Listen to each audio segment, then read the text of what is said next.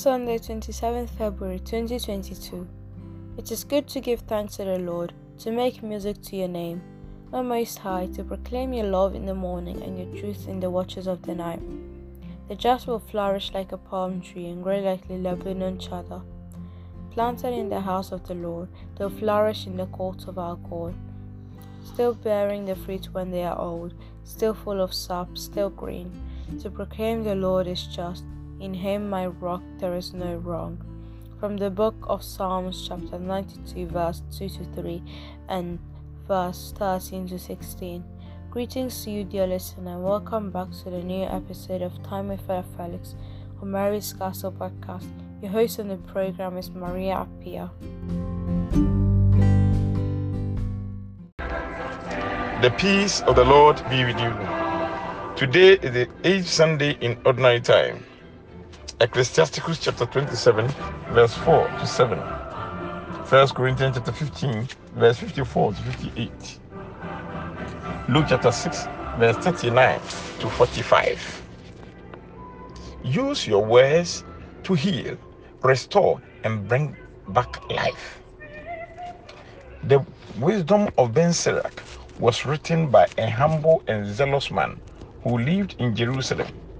The book helped the Jews to cope with the menace of Greek culture, which ran completely counter to monotheism. Since the book was written in Greek, not in Hebrew, the Jewish scholars who finalized the canon did not accept it. In today's text, Sirach advises us not to praise any man before he speaks, for it is then that men are tested. Speech is the principal criterion for evaluating a person's character. He uses agricultural imagery to explain. When a man speaks, his force, his pride, and his ignorance are exposed. The second image used is the potter's furnace. If the clay isn't completely dry, the piece explodes in a flame. Clay, in the same way, conversation is the test of a man. In the second reading, St. Paul challenges the Corinthians to affirm their freedom from death, from sin. Paul teaches that the transformation to immortality has been made possible for all only because of Jesus. St. Luke might have collected together sayings of Jesus which were spoken on different occasions. First one is advice for students and teachers of Scripture. Christians are called upon to be both guides and teachers. Since we cannot give what we do not have, we must learn from the best teacher and Scripture. We must not be blind guides. In order to lead a blind person, one must be sighted. In order to teach, one must be knowledgeable. The sight and knowledge came through the Holy Spirit. This point of image of blind leading the blind is that we must be careful when choosing whom to follow, lest we fall.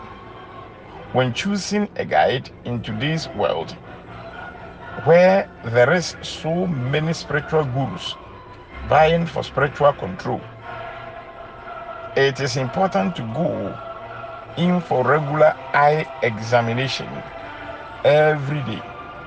Christians should go to God, our spiritual eye doctor, to ask him to check our vision.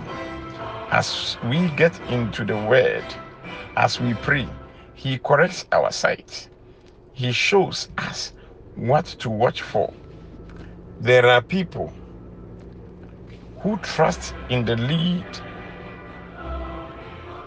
us to lead them to safety. Our children, wives, husbands, friends, and the society. We have no right to criticize and judge others.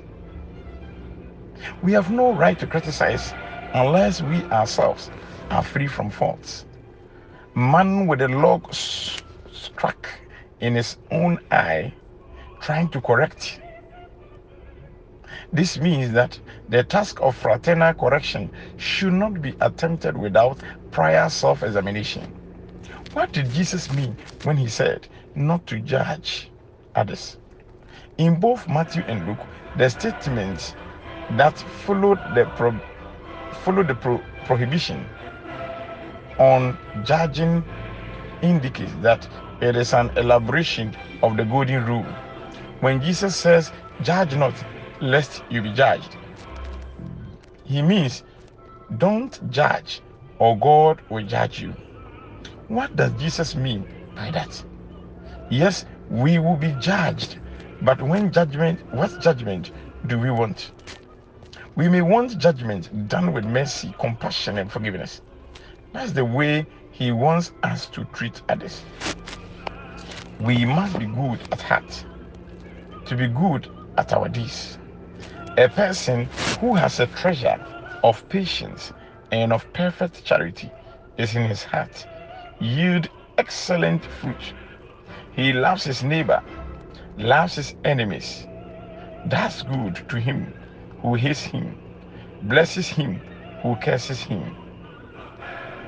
Jesus asks us to act in a way consistent with being conscious and not separation between the faith we practice and the way we live our lives. My dear brothers and sisters, we need to avoid hypocrisy, and we need to stop judging others harshly and unreasonably, because no one except God is good enough to judge others. We often prejudice in our judgment of others. We do not see all the facts, the circumstances, or the temptation that led the person into sin.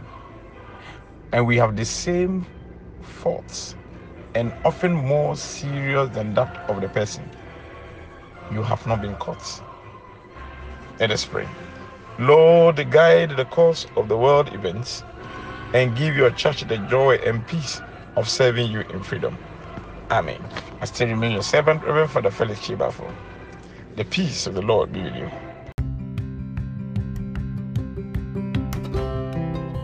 Amen and amen.